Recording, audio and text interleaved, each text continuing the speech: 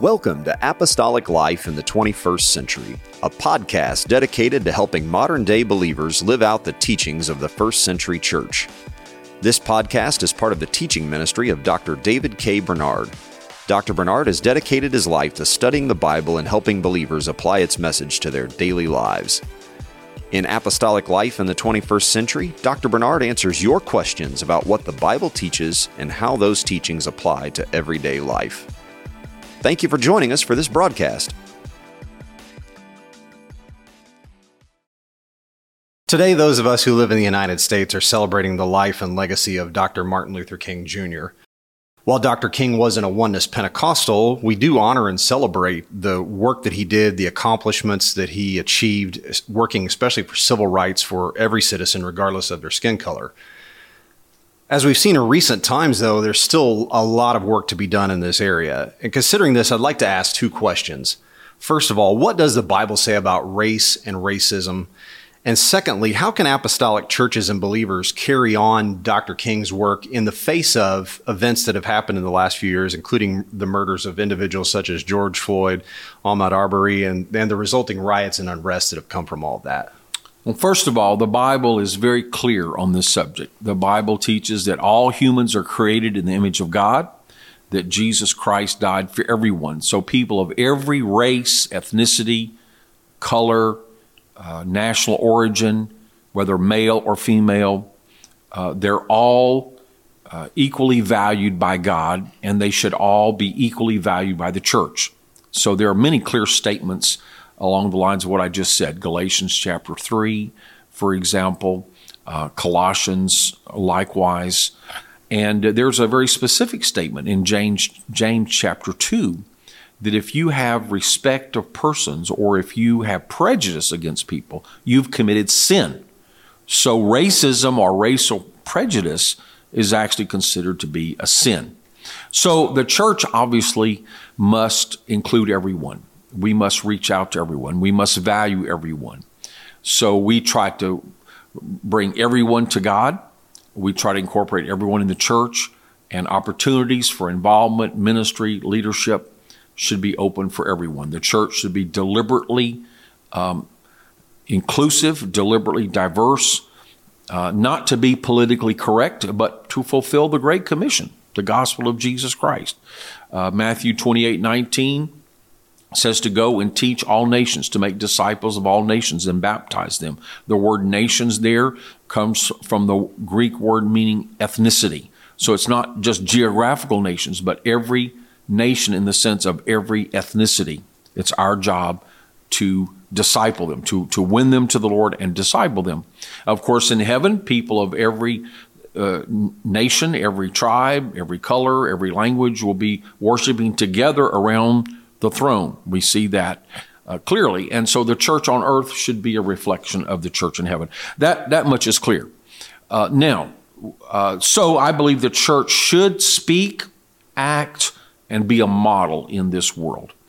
And we do recognize the great legacy of Dr. Martin Luther King Jr. When I was a pastor, on this weekend, typically on Sunday, I would recognize that, just as I would recognize other major holidays or events, to acknowledge the civil rights movement and how much it's transformed our nation and our world. And we're thankful that we still live in a sinful world.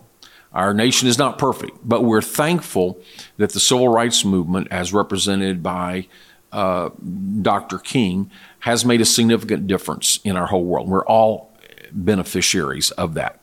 And sometimes I would even take that weekend to preach on a theme related to justice or evangelism, and perhaps even include some quotations from Dr. King that will be relevant. But of course, I did not merely want to make a social or political application. I also wanted to make a spiritual application, that Jesus Christ is the ultimate answer for the world and the one who sets us free and the one who values all of us. So I think as a practical matter, we should be deliberately inclusive, but we're not interested in tokenism. We're not interested in just trying to make some political statement or appearance. We want to be genuinely involving of everyone.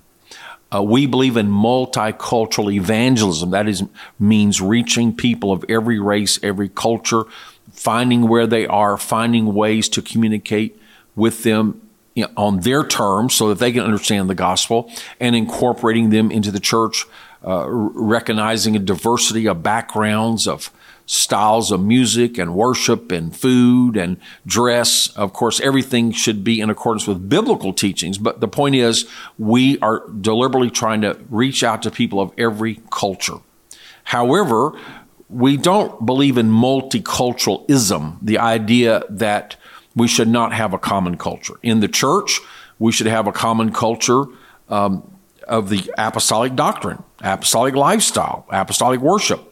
I believe also in our nation, there should be some common values. So America, for example, was founded on some very important principles of democracy, representative government, limited government, freedom of religion, freedom of speech, economic opportunity, private property. So no matter who comes to our country or who's raised in our country, from whatever background, they're welcome to celebrate their own cultural and ethnic diversity, and we can respect that, but we should all unite around some common principles or fundamentals that make us a nation. So I believe there needs to be a balance there.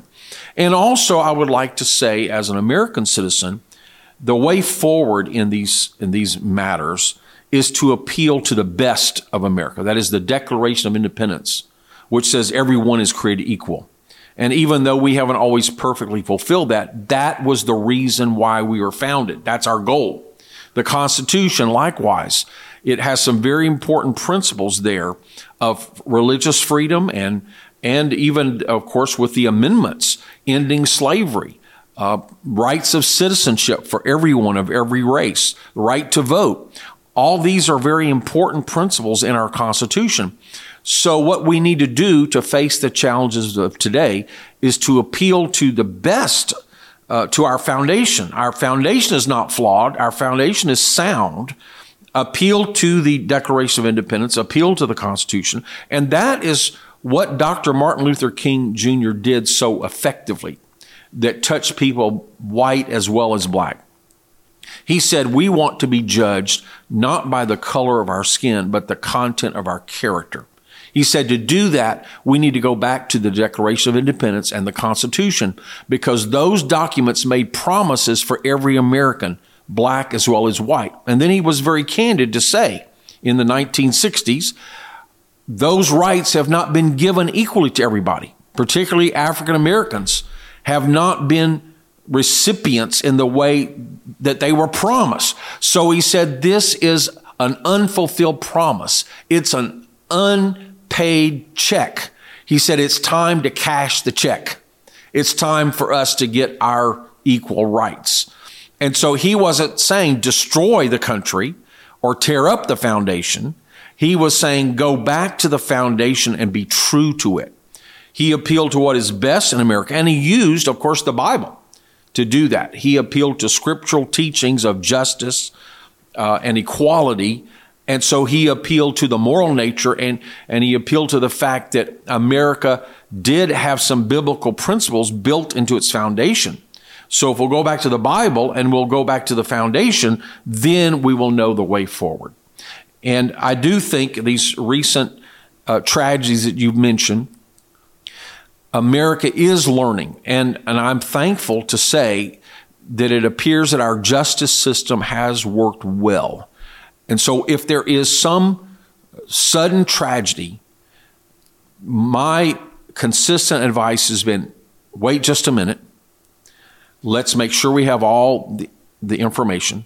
We want truth and we want justice. We don't always know the whole story up front. That is not an excuse for anybody, and it's not an excuse to ignore problems. We must get at the truth. We must ensure that justice is done, but we must do it the right way. And our court system is not perfect, but with the attention of the nation and the world on some of these situations, it seems that our justice system has ended up doing remarkably well in getting the right conclusion or the right result. So we need to respect that. And we need to work to make sure that indeed continues to take place. So I do believe we need to be vigilant. I believe it has been right for us to draw attention to these things.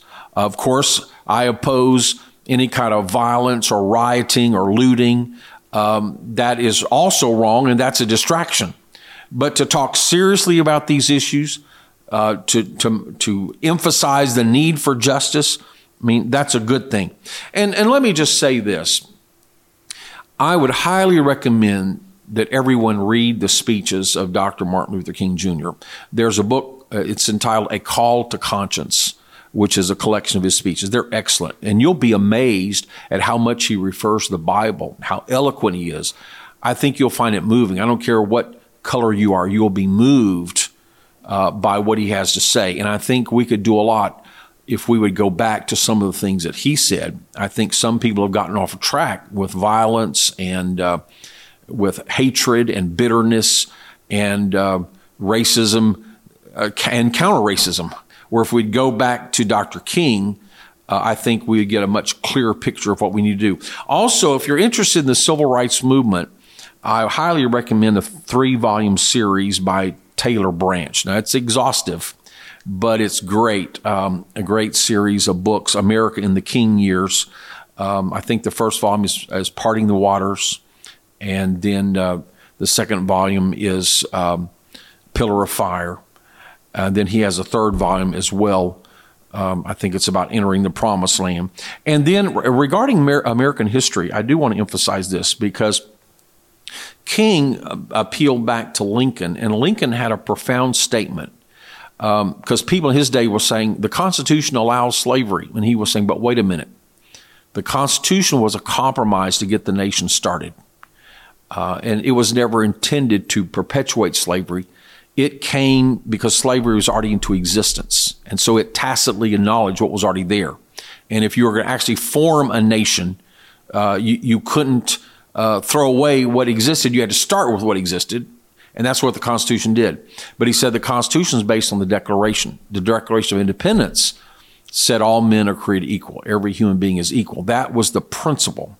And even though it could not be fulfilled with regard to African Americans at that time, that was the direction. Even the writers of the Constitution expected that slavery couldn't survive. It would have to be eliminated. And so he said in the Gettysburg Address, basically Lincoln said, okay, now it's time to go back and fulfill what we originally promised in the Declaration. Now it's time to update the Constitution. It's time to eliminate slavery. It's time to give citizenship and rights and voting to the African Americans, to everyone. And he said, we need a new birth of freedom, a second birth.